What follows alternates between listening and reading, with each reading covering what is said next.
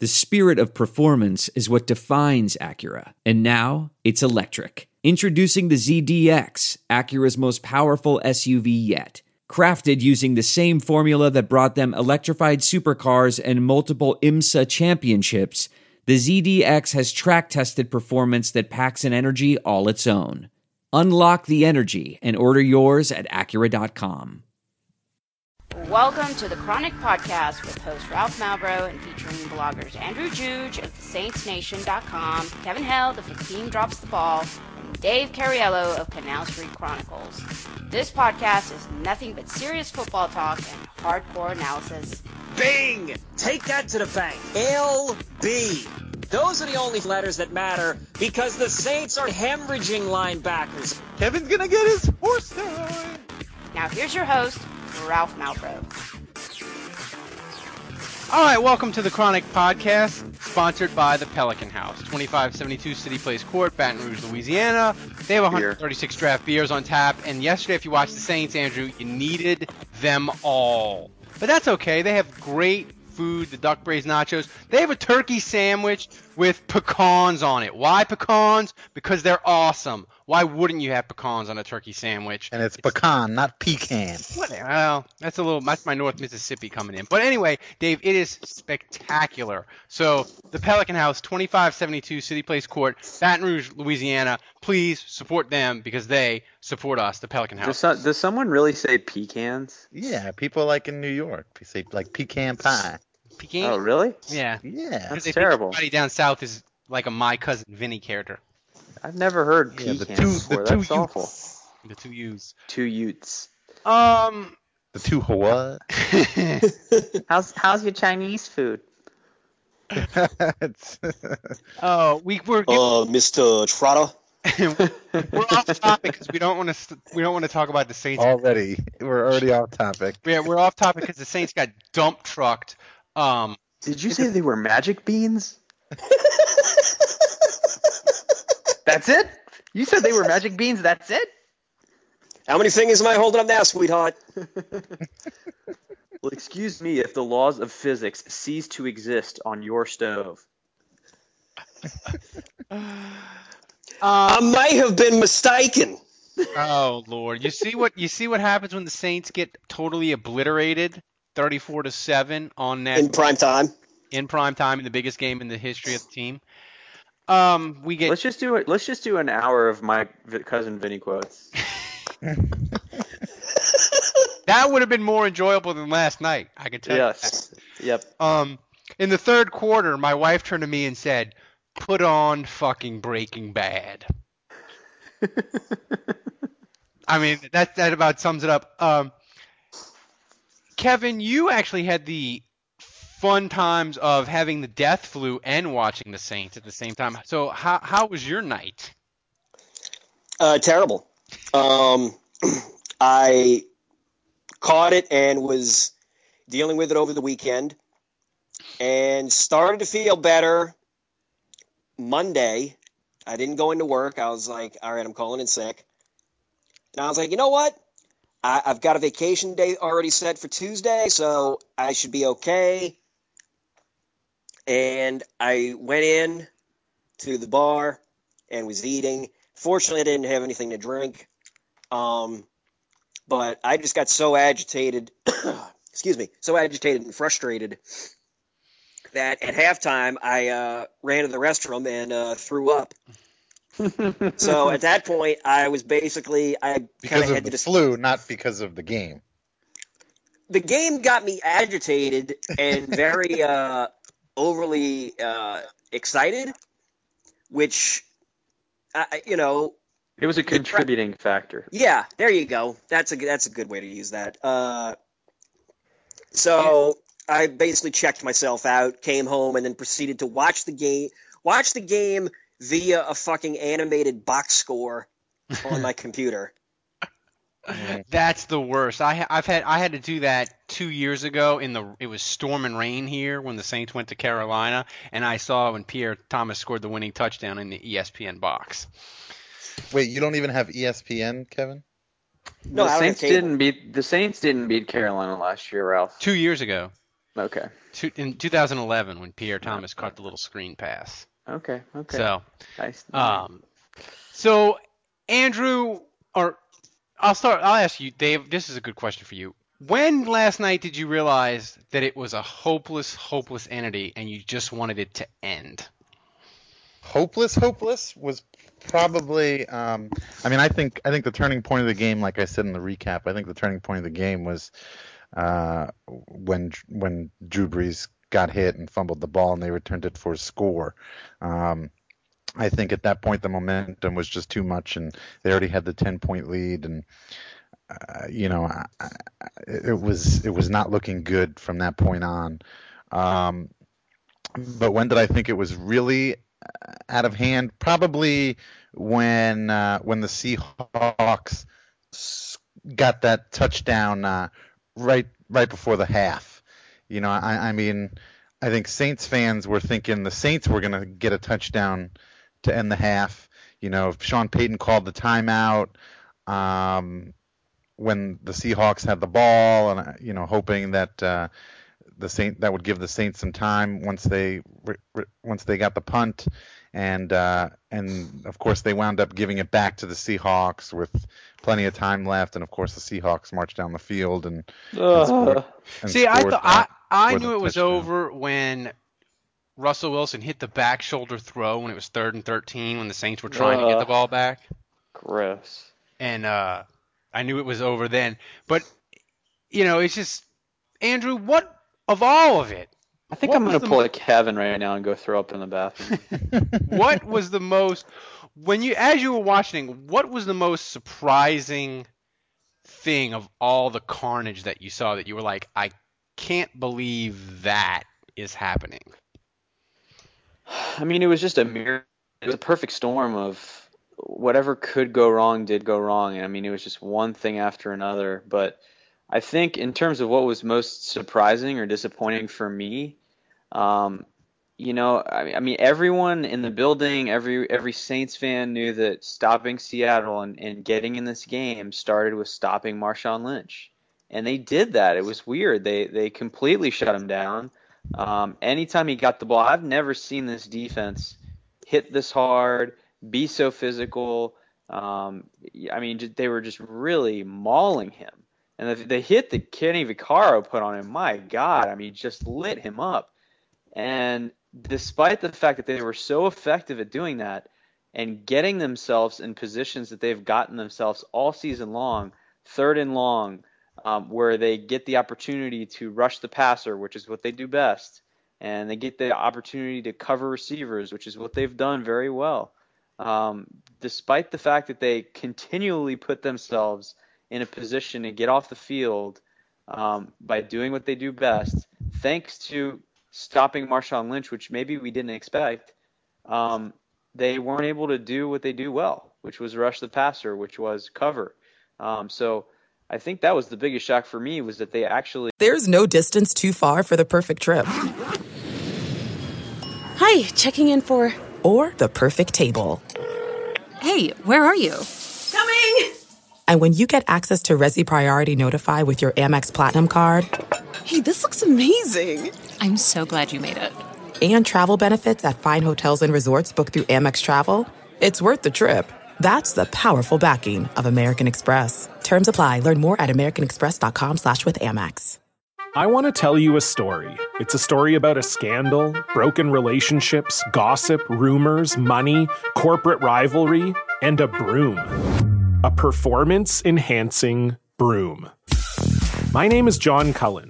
I'm a comedian, podcaster, and for 20 years, I was a semi-professional curler. And I want to tell you the story about how a single broom almost imploded the 500-year-old sport of curling. We feel like we were bringing a knife to a gunfight. It's the story of a superstar and his fall from grace. Well, I was being dragged through the mud. It's the story of two brother entrepreneurs with a dream. I said, that's great news. It's a story of intrigue. I still don't understand why we want to keep his name secret. The full story has never been told, so I'm going to tell it. Broomgate, how a broom almost killed curling.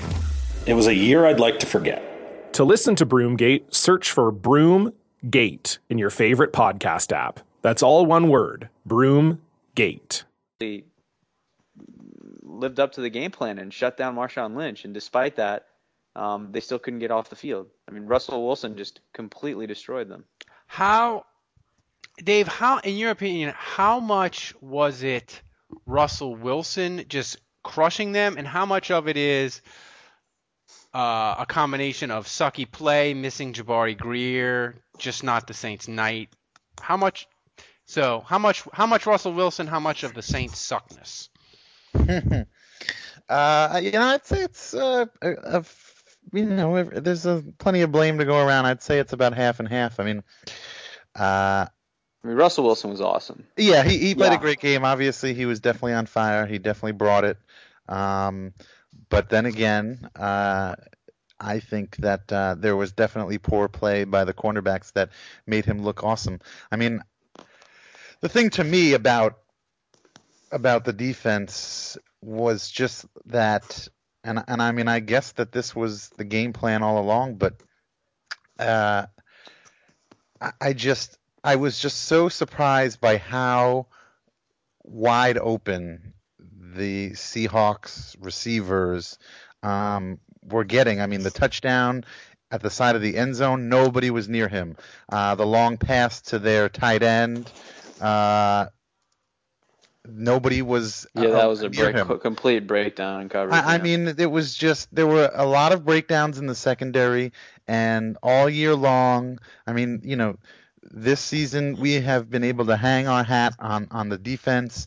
The defense has won this team some games when the offense couldn't get it done, and it just really felt, a lot like last year, 2012, where, I mean, I just feel like the defense was just helpless. They couldn't get out of their own way. They couldn't get off the field. They couldn't make the stops when they needed to make the stops. And what surprised me the most was just all the blown coverage, how wide open that these guys got. That was absolutely shocking to me. And it makes you wonder if the Lynch thing. I mean, if there's so much emphasis during the week in the preparation was put on stopping Marshawn Lynch, and so much of the personnel and the scheme and the way the cornerbacks and the safeties were playing closer to the line of scrimmage or whatever.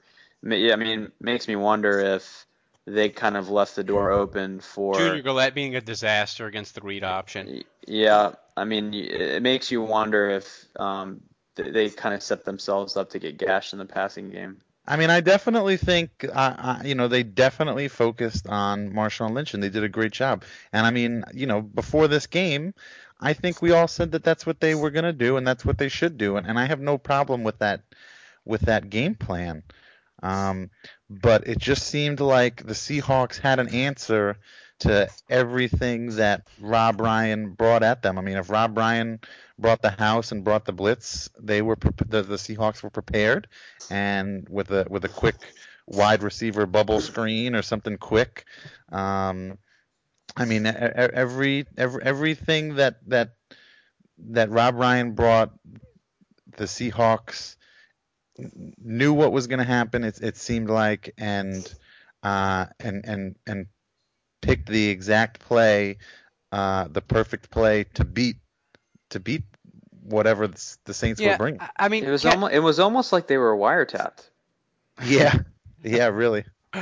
Kevin, it seemed to me for the first time all year, and look, we love Rob Ryan. He's been great, but it seemed for me the first time all year, about midway through the second quarter, it felt to me like he was a little bit panicked, and he went full Greg Williams a couple times. Did it seem that way to you? Like the Saints were really sort of in this sort of grasping at straws on defense, sort of desperately swinging and to try to make something happen, and I haven't seen that all year long. Well, what would you expect? I mean, because let's face it, by the second quarter, the Saints were the route was essentially on. I mean, okay, 10 points, then boom, next thing you know, it's another touchdown. We might hold into a field goal. Nope, they're scoring a touchdown.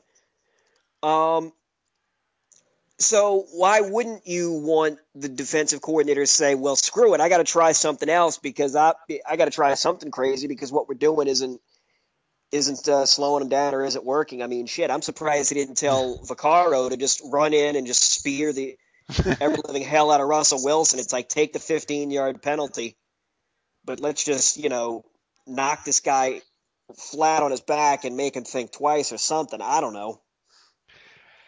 Yeah, I mean, and Andrew, the thing that's really the one thing that's concerning about the defense, not sort of just related to yesterday, but if you look at the one thing that they've really started to struggle in the last 5 weeks, is they have only created 2 turnovers in the last 5 weeks. Ugh. How big of a concern is that, and what do you see? I mean, what do you see as the main reason the turnovers have started sort of slowed to a trickle? Well, I mean, the Corey White play could have been an easy turnover. So I think turnovers, sometimes you get lucky, sometimes they come in bunches.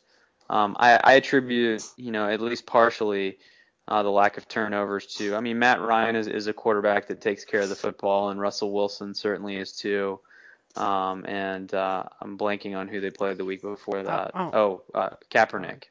I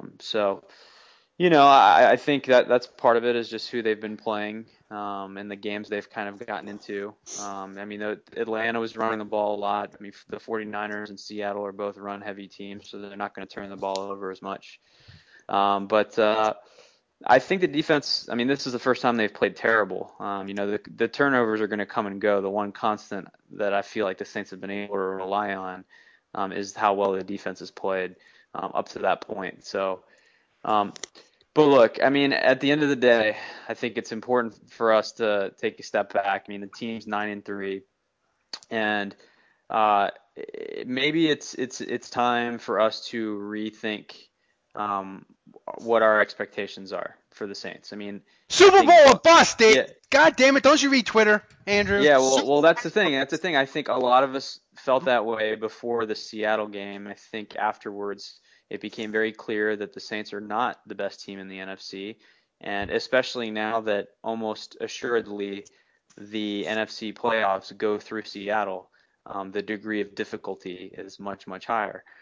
So from that standpoint, I mean, I think the arrogance, this was a shot in the gut, and the arrogance of we're the team to beat and all that stuff is gone. But with that being said, the Saints still have everything to play for. They still can get the 2 seed. They still control their destiny. They still control their destiny for the 2 seed, even with a loss in the Superdome on Sunday. If they win out after losing to Carolina, if they win the last 3, they secure the 2 seed. So they control their own destiny, even with a loss Sunday, to get the 2nd seed. And I think the playoffs still have to play out. I mean, look at the run that Baltimore made. I mean, look at the run the Giants made with Eli sneaking into the playoffs and getting 3 road wins. And they got dump trucked by the Saints on a Monday night. They did. And look, we don't know who Seattle's going to play in the playoffs. They still have to win remember that Giants team that got dump trucked by the Saints went on the road into Green Bay, 15-1 Green Bay, and won there. When all the Saints fans were saying, Jesus Christ, if the Saints have to go to Green Bay in that NFC Championship game, fuck. Yeah, exactly. So I think right now the focus needs to be back on, let's be realistic. First of all, the Saints are not the favorite to get to the Super Bowl from the NFC. I think based on what happened last night, nor should they be. That's clear, but you still have to play the game. So right now the Saints are in a position to still put themselves very favorably into the playoffs with a 2 seed, a bye, and a home game. So that needs to be the objective. And then once you get in, you play the games and you see how it unfolds. But hopefully the Saints at some point will get a chance to go back into Seattle, and hopefully they'll be more battle tested and they'll be ready for it.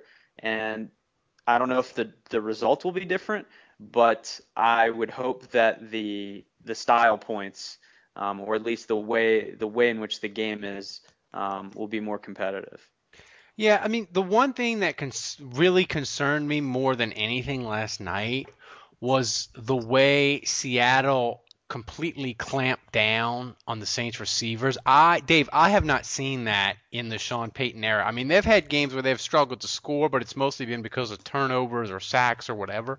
I mean, Seattle was covering their receivers, and they just weren't open. And I don't know how they were missing 2 of their top 3 corners, and they're going to get those guys back. I don't know how you scheme or fix that in a rematch where if your receivers can't get open, they just can't get open. Well, I mean, there's film now, but I mean, you're right. I mean, we've got to give credit to Seattle. Their defense is incredible. They have a great defense. They did an incredible job against the Saints last night, even better than I thought, and I think we all knew that it was going to be tough heading into the game. I mean, they are really talented. They hit hard. They cover well. They're in position.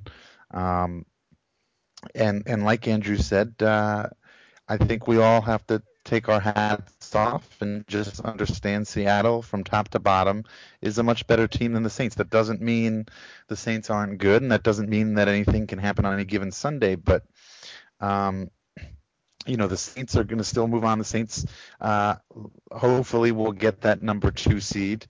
And, if they have to play Seattle again, so be it. But, I mean, anything's possible in the playoffs. And some crazy thing could happen and the Seahawks could get knocked out, in the divisional round or something like that. And all of a sudden, hey, the NFC Championship game is in the Superdome. But for sure, right now. Well, we got to beat Carolina first. Yeah, absolutely, absolutely. I think that I think it's good that we played Seattle before we're playing these 2 Carolina games. Before this game, before last night, Monday night, I was thinking how crazy it was that they scheduled both of these Carolina games, both within 3 weeks of each other and both at the end of the season. I was talking with my mother and she was like, it would have been nice if we could have played Carolina early in the season when they weren't as good and they didn't have their shit together. Like Atlanta 2 out of 3 weeks would have been sweet. Right. Or Tampa Bay. Yeah. But no, it's got to be Carolina, and it's got to be when they've won 8 straight. But and it's funny because, I mean, Carolina's definitely a good team, and Cam Newton's playing great, and the whole team's playing great, and their defense is playing great, but I really don't think they're as good as Seattle. Seattle is on another level to me. I think just so you know, Carolina is ranked number 1 defensively. Well, higher than Seattle. I know they are. They are really good on the front 7, Andrew, but I would argue that their back 7, their best player that Carolina has isn't as good as anything Seattle has. You mean their back 4? They have a front 7, back 7. They're playing 14 guys. Yeah. That's why they're so good.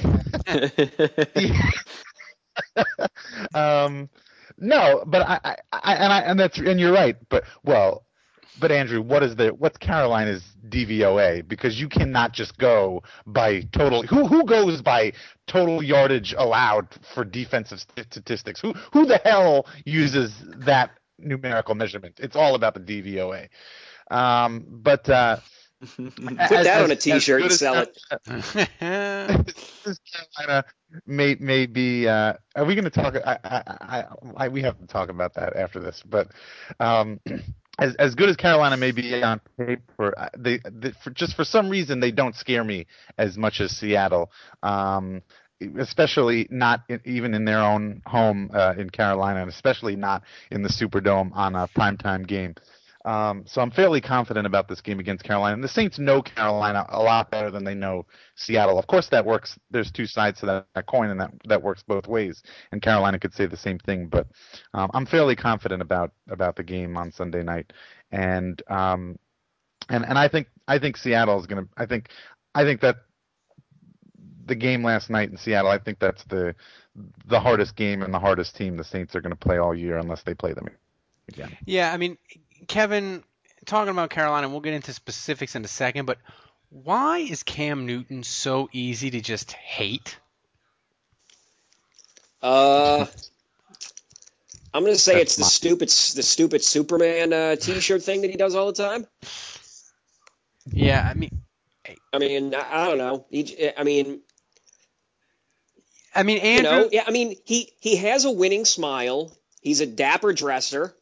But I don't know when he gives it the few sound bites I ever hear, or what little I see, it just the guy comes off like you want to hit him with something. Andrew, his body language on the sideline is very, very dramatic and sort of over the top. I think that's one of the reasons why I can't stand him. And maybe in the back of my mind, I feel like, not that he's a fraud, but that Carolina, it's sort of been easy for them. And if the Saints can just hit him in the mouth on Sunday, Cam Newton will start to pout. He'll have the towel over his head. And, Chris Collinsworth will be saying, maybe he's not as grown up as we thought. He's still got to mature, blah, blah, blah. But, what do you see? You rate all the rookies every week, so you're watching a lot more of the team film than the rest of us. What do you see in Carolina? Well, Carolina's winning. It's funny because Cam Newton's getting all the glory. He has made some plays, especially in a couple of games where he made. I remember. You saw the Dolphins game, I'm sure, but yes. He put together a nice drive there, and obviously we all saw the flop on the sidelines, which got them a 15-yard penalty, which was absurd. But he's made a couple plays in critical situations late in games, so I would say he's played better late in games than he normally does. But overall, I don't really think he's been that much better than years past. Maybe statistically he looks a little better, but really, really, truly, they're winning their games with their defense. They're shutting people down. They're keeping people out of the end zone. People are just not scoring on Carolina, and that's how they're winning these games. And so their success starts and ends with a dominant defense. And so it's really Cam Newton's getting a lot of credit and a lot of glory, but I will say that he's improved, but I actually agree with you, Ralph. I think there's a lot of arrogance coming out of Carolina right now, and all it would take would be I still think Cam Newton's a character issue, and I still think he's flawed, and I still think that his teammates are putting up with him because the team's winning and they're having fun.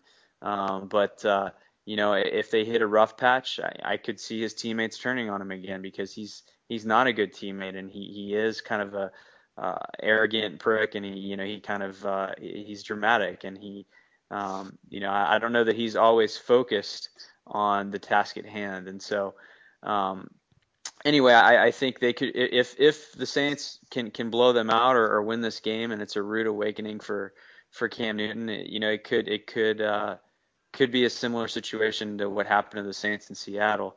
But no, I think he's playing well. He's made some plays, but really that team, it's all about their defense. Yeah, by the way, to hold on, to correct Andrew, the Panthers don't have the best defense in the league. Seattle does have the best defense in the league.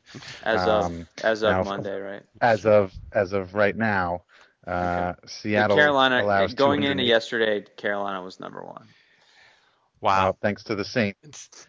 Saints, Seattle now has the best defense. Well, Seattle allows 204.5 yards per game. Carolina averages 280. What about, hey Dave, can you look up points per game? Yep. Can you look up points per game?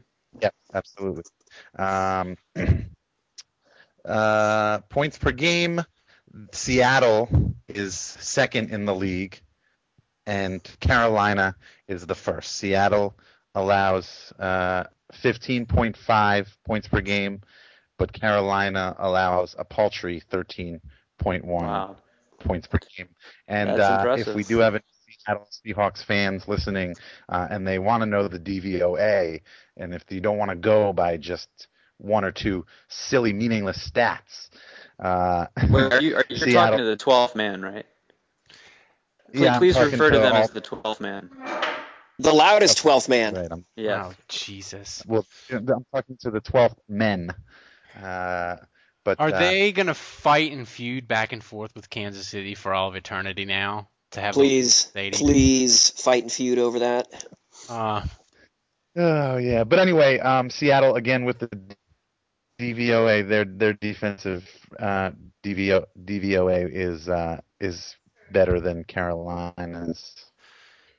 So all across the board there, Seattle. Well, I mean, points per game is a big one, and like Andrew said, and Carolina does give up the fewest points per game with 13.1, which is that's pretty incredible.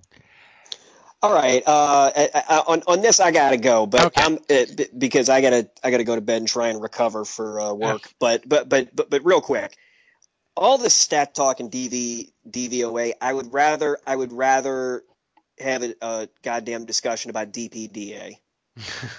And to the 4 or 5 people that actually get that joke, you're welcome, and good luck with that mental image. Thanks, Kevin. You always end on a high note. You always end on a high note. Somebody wash your hands in my honor at the end of this. You got it, buddy. Feel better. Before we get to the Carolina game predictions, Twitter questions, Dave, I have some really insane ones. I hope you have a few as well. Andrew, I'll fire this one. This is from Jason LeBlanc. Was it the hippie granola food in Seattle that affected the squad? Quite possibly. Look, I've never been to Seattle before. I love their music. Huge fan of the grunge era, so big fan of that. But beyond that, and Sleepless in Seattle and Starbucks, couldn't really tell you too much about their dietary routine. But if anyone was going to dabble into kind of an earthy Seattle food experience, culinary experience, I would guess that Jedediah Collins would be the one. And ergo, it doesn't surprise me that he kind of had a shit game. He was my offensive MVP for his 12-yard third down run. That was huge. Andrew, you just forgot to do an offensive MVP and was like, oh fuck, it's Darren Sproles, right? That's when you graded today. Yeah, I was like, I guess I'll give it to Darren Sproles. Do you have to just put like no one in all caps, or is that? I thought about giving it to Breeze because I felt like he actually kind of sort of played okay. I mean, it wasn't his fault. I mean, if it wasn't for the fumble, I would have said you can't really blame Breeze for much. Certainly there's no receiver and there's no one on the line that even played remotely respectable. Yeah, I felt like Breeze, the one thing that was surprising, another thing that was surprising in the game is when they were down, he didn't really do the whole Drew Brees force the ball all over the place, which, I mean...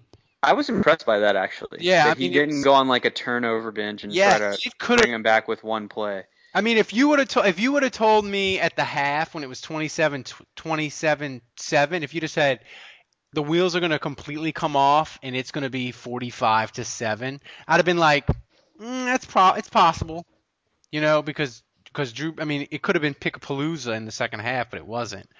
Dave, this is a good question for you from Ryan Berger. Does Nick Toon deserve another chance to look at the receivers? Wait, what was the question? I was thinking about burgers. The answer is no. Does Nick Toon deserve another chance? No. Ralph, Andrew, everybody deserves a second or a third chance. Look at Mark Ingram. Look how he's blossomed. I don't know. Why not? Nobody else is really doing anything amazing. Lance Moore has had a fairly pedestrian season. Kenny Stills has sort of come back down to earth a little bit too. I'm not really sure whether that's their fault or whether that's the byproduct of pedestrian. I mean, that's a huge compliment. I mean, this receiving core, Andrew, is. I mean, I don't know necessarily that they would draft a receiver high because they could potentially need 3 new offensive linemen. So seeing them draft a receiver in the first round, I don't think that would happen. But could you see them doing something that the Saints haven't done in a really long time and going out and getting a veteran receiver in free agency? Not a big ticket guy, but like a guy in the sort of mid-range price. because their receivers are getting kind of, I mean, especially Lance Moore and Colston, they're getting long in the tooth. Yeah, and the receiver's been a huge disappointment this season, and they are getting older. So yeah, I think the Saints just need to get younger and more talented at the position. I mean, Colston, I don't think it's time for him to retire by any means. I mean, I still think he can be good, and I think he's banged up this year, so maybe an entire offseason in the hyperbaric chamber gets him feeling better. But Lance Moore is a big enigma to me. I don't understand what's happened to him. I mean, I know he was banged up for a while this year, and then he came back, but I just don't understand why it feels like Breeze has just lost complete confidence in him. I mean, he's not even looking his way. Meacham is not the same player. I mean, he's just not the same guy. So, and I don't think Nick Toon you can really add to the mix, because Nick Toon to me is a younger version of Colston. I don't really see him coming in and doing the things that he can't replace Kenny Stills or Meacham and give you like that vertical threat. So I don't really see him coming in and really giving him much. If something were to happen to Colston, where Colston got injured, then maybe Toon makes more sense. But yeah, I mean, look, for this season, they've got the guys that they've got, and for the time being, Lance Moore's got to come up with something. I mean, this is the guy they've paid. This is the guy that's delivered for them in the past, and he's got to step up. He's got to do something. But beyond that, I mean, there's no question in the offseason that's a huge need for improvement and upgrade. Yeah, I mean, that was the thing to me that was just, like I said, it's just stunning in the game. I mean, Seattle, their secondary covered it, but I don't think necessarily it's a huge red flag, Dave, because it's not like we've seen this week after week after week. I mean, they struggled some on the road, against the Jets, and they were a disaster yesterday. Yeah, they struggled. What's that? I said, yeah, they struggled against the Jets, all right. Yeah, I mean, but it was that game. At least it was winnable at the end, I mean, the top three receivers this season have been Graham Sproles and Pierre Thomas. So I mean that's a problem. None of those are receivers, right? And Sproles ain't exactly young either. No. Dave, do you have any questions before I fire out my last few? Yeah, I have just a couple. I don't know where everybody is tonight. I know. And they're all like really serious. I think everybody is sort of down. Got that Seattle hangover. Nothing from Miss Hullabaloo about Tulane going to the New Orleans Bowl? No, I'll be happy to talk about that. We're awesome. We're going to the New Orleans Bowl. Woohoo! That's right. And actually, one of them, I think we sort of already answered. At Lyles Alex, he wants to know what position needs to be addressed more, or with more urgency, offensive tackle or wide receiver. So we already discussed the wide receiver thing. Well, offensive. Personally, I don't know if I see the Saints going to get it and getting a mid-range free agent wide receiver. I just only because I feel like that's not Peyton's MO. I feel like Peyton likes to get them young, and he likes to mold them himself, and and learn his system from the beginning. I feel like he prefers Peyton to go that route. Yeah, I mean, I'm trying to think, and I don't have the best memory. The only one I can think of. Yeah, Right, Patton. exactly. That's what I was about to say. Is I can't think of a guy that they a reasonable free agent wide receiver that they've gone and picked up in free agency. I really can't think of anybody worthwhile. So I mean, I don't think, if there is a problem there, I'm not sure that there is a huge problem, but if there is, I'm not sure whether free agency is the way that the Saints and Peyton. They're going to have to do something on offensive line, probably whether they like it or not, because Charles Brown is a free agent, and I think Streif is too, right, Andrew? I think that's right. So yeah. I mean, I don't think the Saints. I don't think the Saints are re-signing Charles Brown unless he accepts, a small figure. But I don't know. I joked earlier in the season that the Saints should pick a tackle in the first round, a guard in the second round, a center in the third round, and then a guard in the fourth round, et cetera, et cetera. So, I mean, I definitely think offensive line is a huge need for improvement. Yeah, I mean the thing is you can't go like 2 and 3 rookies at your offensive line, but I think they're definitely gonna have probably at least two new people, maybe a high draft pick and another veteran guy. But this is a good question, Andrew. I'll let you take this one. If you could punch one of the following to release the rage, who would it be? Sherman, Pete Carroll, or all ESPN reporters? I have to pick one of the three. Yes. And who's asking this? This feels like a Chop Fitzgerald. No, it's Alex Lyles. Eric. Oh, okay. If I could only punch one of the three, well, I mean, before the game, it's weird. Before the game, I absolutely would have said Pete Carroll. I've always hated that guy. I've always felt like the whole like I'm so happy-go-lucky like is kind of disingenuous. But you know, his post-game speech was fairly humble. It wasn't disrespectful towards the Saints. So, you know, the cheap shot that Sherman had on Kenny Stills, and in general, just the constant barking, just reminded me a lot of Asante Samuel and why I hate him so much. And I mean, he just felt like that type of thing. So he really pissed me off.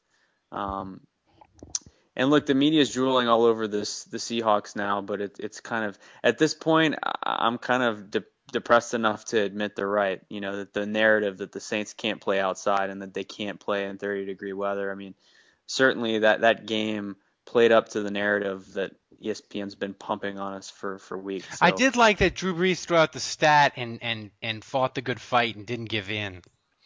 Yeah. When they questioned him, I did like that. Yeah, but I do think it's true to an extent. But my pick's Sherman because I just think he reminds me. I mean, if you ask me as a Saints fan in my life, who is my least favorite player, it would definitely be Deion Sanders for his high stepping in the end zone and his dancing on the fleur-de-lis and just his general showboating. Well, and Steve Smith is up there too, and Sherman behavior was in keeping with guys like that. Well, Seattle do chirp a lot, but I'm glad you brought Steve Smith up because that's a good segue to wrap up the podcast and preview Carolina. Dave, if there's a guy in the top 5, like hate him because he's annoying or an asshole and talks a lot and seems to always kick the Saints' ass, Steve Smith, he's got to be in the top 10 for sure. He might be in the top 5. Oh, he's in the top 5. Because longevity is a factor too. Go ahead, Dave. Yeah, he's old. He's like, how old is he? Like 45 or something? He's old. He likes to punch teammates, babies, anybody. Oh yeah, I remember that. Yeah, Steve Smith has been a thorn in the side for the Saints for many, many years. I'm trying to look up his stats against the Saints last year because I feel like last year he wasn't that great. Yeah, last year when he played the Saints, the last game of the season, he only had 27 yards, and I don't think they just handed off the whole game, I think. Yeah, that's because D'Angelo Williams had like 600 yards rushing in that game. Oh, wait. No. Sorry, I'm looking at rushing. That's crazy. Here we go. He had 73 yards against the Saints in the last game of the season. And 3 catches. He seems like he always has scores against us, though. He did not have a touchdown in that game. And then he had 104 yards in the first game against the Saints, but no touchdown. So he didn't have any touchdowns against the Saints last year. But yeah, Ralph, it's a good point. I mean, he's constantly talking trash, constantly running his mouth, and unfortunately, he unfortunately backs that up sometimes with his play against the Saints. So he's up there. He's definitely up there in guys that as one of the guys that Saints fans love to hate. Yeah, so let's get to it, guys. I'll start with you, Andrew. before you give me a score and a BFF for Monday, what's sort of your keys to this game? Because I feel like Carolina, they might not be as good as Seattle on offense, but they are a team that's balanced to where the Saints can't just say, okay, we're going to stop this and you won't be able to do anything else. I thought that was one of the things that really helped them against San Francisco, because Colin Kaepernick can't throw and beat you. So I think like Carolina can. I mean, they have Steve Smith, they have Olsen. Ted Ginn is liable to catch an 80-yard touchdown as he is to drop an 80-yard touchdown. But what are your sort of keys to this game? Well, it's funny you mentioned Ted Ginn, because actually I really feel like he's transformed this offense a little bit. He's given them that vertical explosive threat that makes you have to respect them. And if you look at the Seattle game, the Saints and he did a drives great job. my wife into a rage because the Dolphins picked him top 10. Right.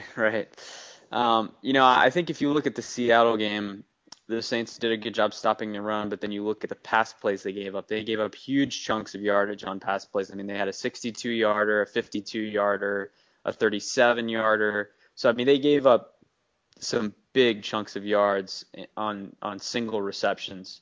And that's Ted Ginn is absolutely a guy that can do that to you. And if the Saints key on the run and try to focus on stopping Mike Tolbert and Jonathan Stewart and D'Angelo Williams, I mean, they've got a stable of backs that are solid. That's how Cam Newton has been hurting people, is kind of with that over the top. So I think the safeties need to respect him. That's a key to the game. I think they just need to do a good job again of stopping the run. But I think the defense will play better. Hopefully the team's healthy can't be any on worse. a short week. Yeah. I mean, hopefully the team, on a short week can come to this game seemingly healthy. But if I had to pick a BFF, look, I mean, this may be obvious because he's one of the stars of the team. But I really think at this point, it's clear to me that this team is going to live and die by Jimmy Graham, because he's the superstar. He's the guy on this offense that teams have trouble stopping.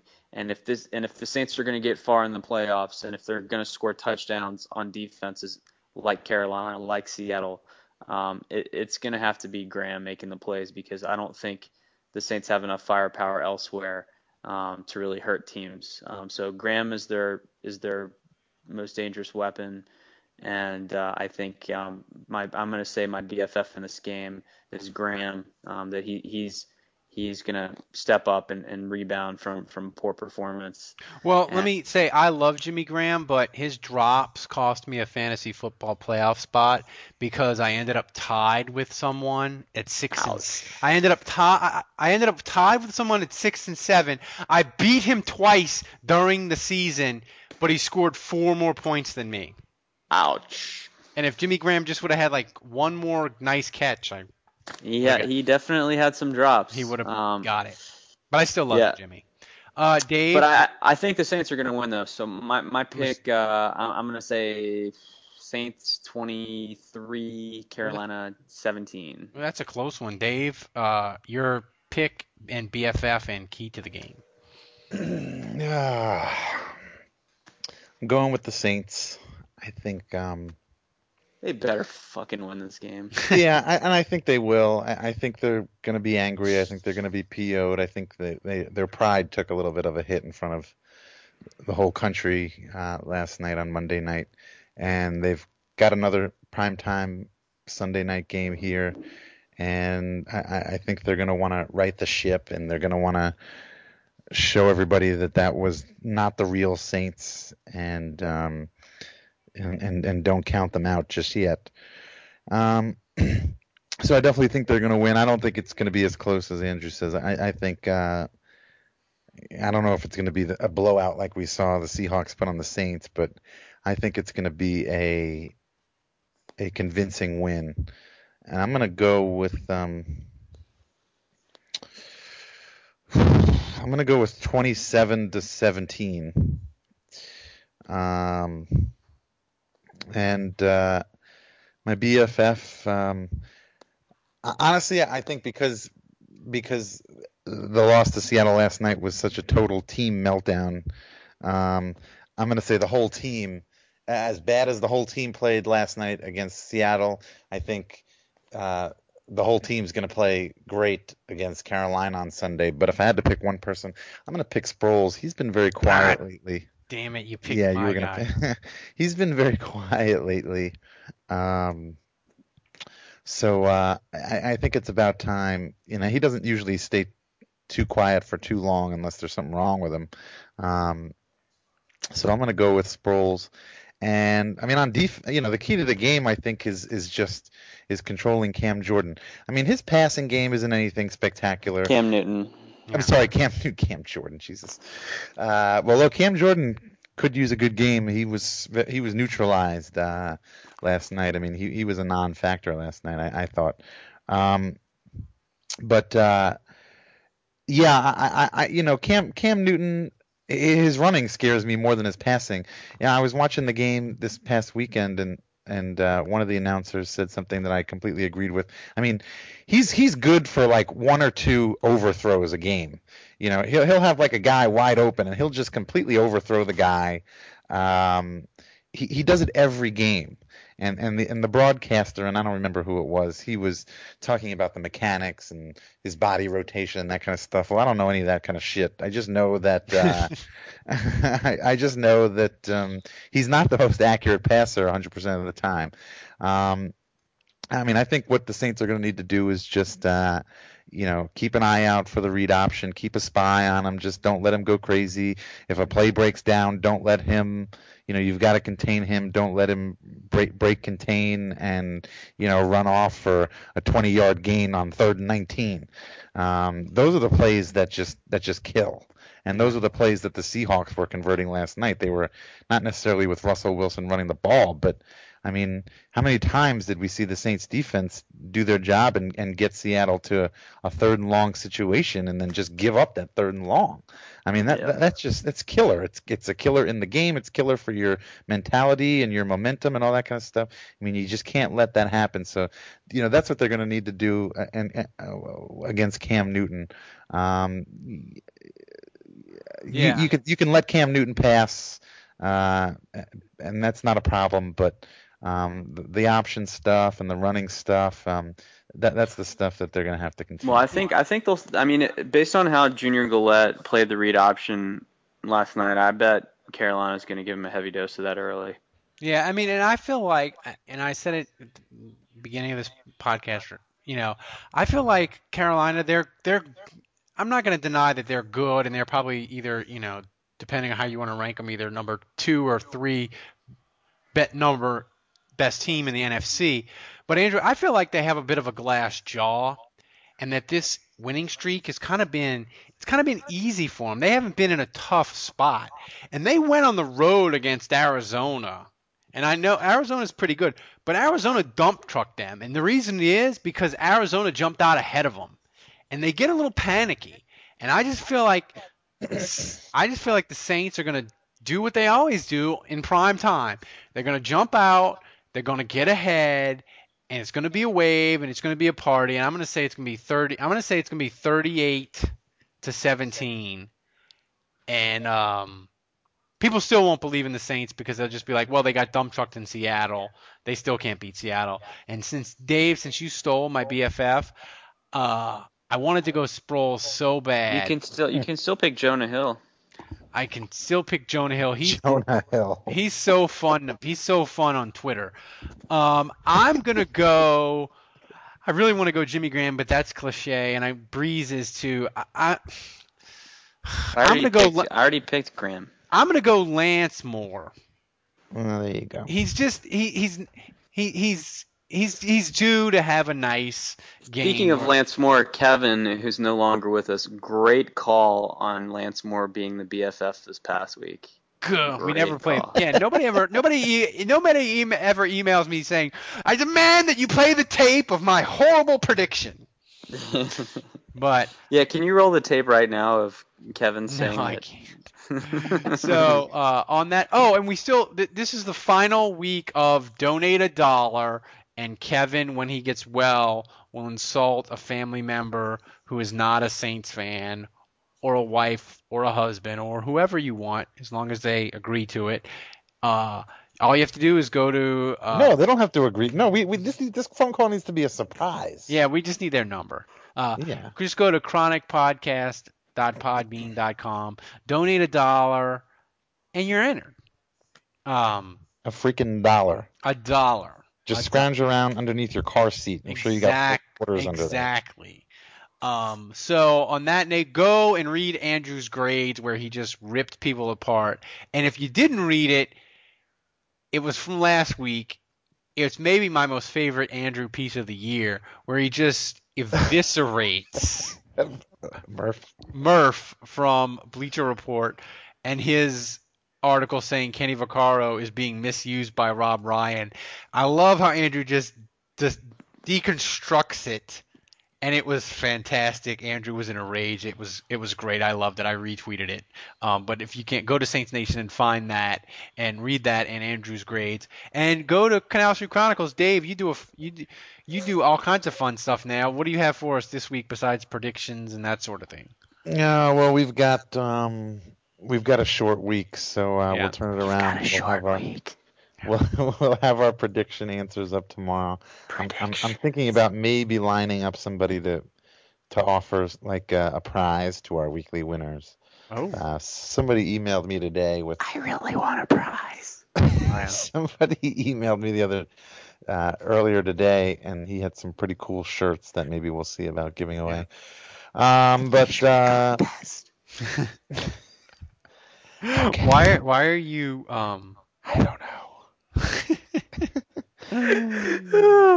Sorry. But other than that, just your usual. I don't even know if we're gonna have time to do some cross blogging with the with Cat Scratch Reader. Cat Scratch Reader. Yeah. And before we get out of here, I want to thank Stephanie B and Daniel for donating. This past week. Thanks, guys. Neither one of them were on Twitter, so I couldn't thank them there. So I want to thank them here. Thanks for donating. Thanks, y'all. Thanks. That's very nice of y'all. We appreciate it. So for Kevin, who had to go vomit in a bucket, and for Andrew, and for Dave, I'm Ralph Walbro. Until next week, be safe. Better times ahead.